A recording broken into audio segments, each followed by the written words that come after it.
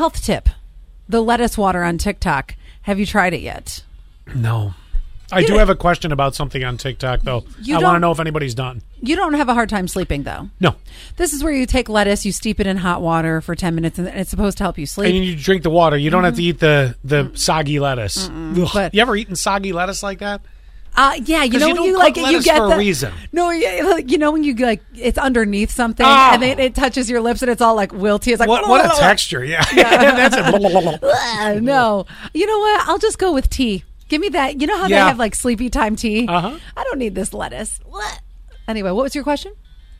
No, I was just thinking about the time that I went to go make a sleepy time tea, and I accidentally made a tea of Annette. You know, when she was just after Lydia was born, she had the mother's tea where it's supposed to help you produce milk. And all of a sudden, your boobs got bigger. Oh my God! I woke up the next morning. I had such nice, firm male breasts. It was magnificent. So he was like the woman from Austin Powers. Let that be a lesson to you.